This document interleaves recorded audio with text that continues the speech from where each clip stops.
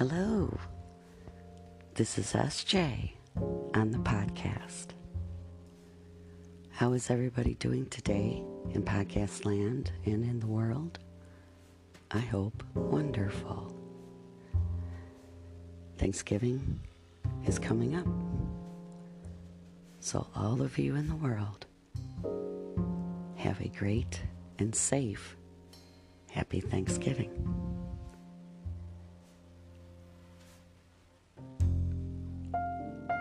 The poem that I'll be reading today is called Fall is Here. The trees are changing glorious colors. There's a nip in the air.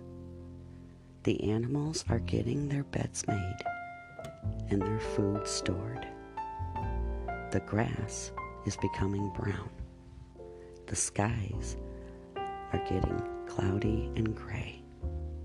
And some of us are getting our warm blankets out of storage and chopping wood for the fireplace and stocking up on coffee, tea, hot chocolate, cocoa, and liqueur, for the fall season is here. That poem was written by Sandra Newman. I'd like to thank my listeners, my sponsors, and my supporters. If it wasn't for all of you, I would not be on the podcast.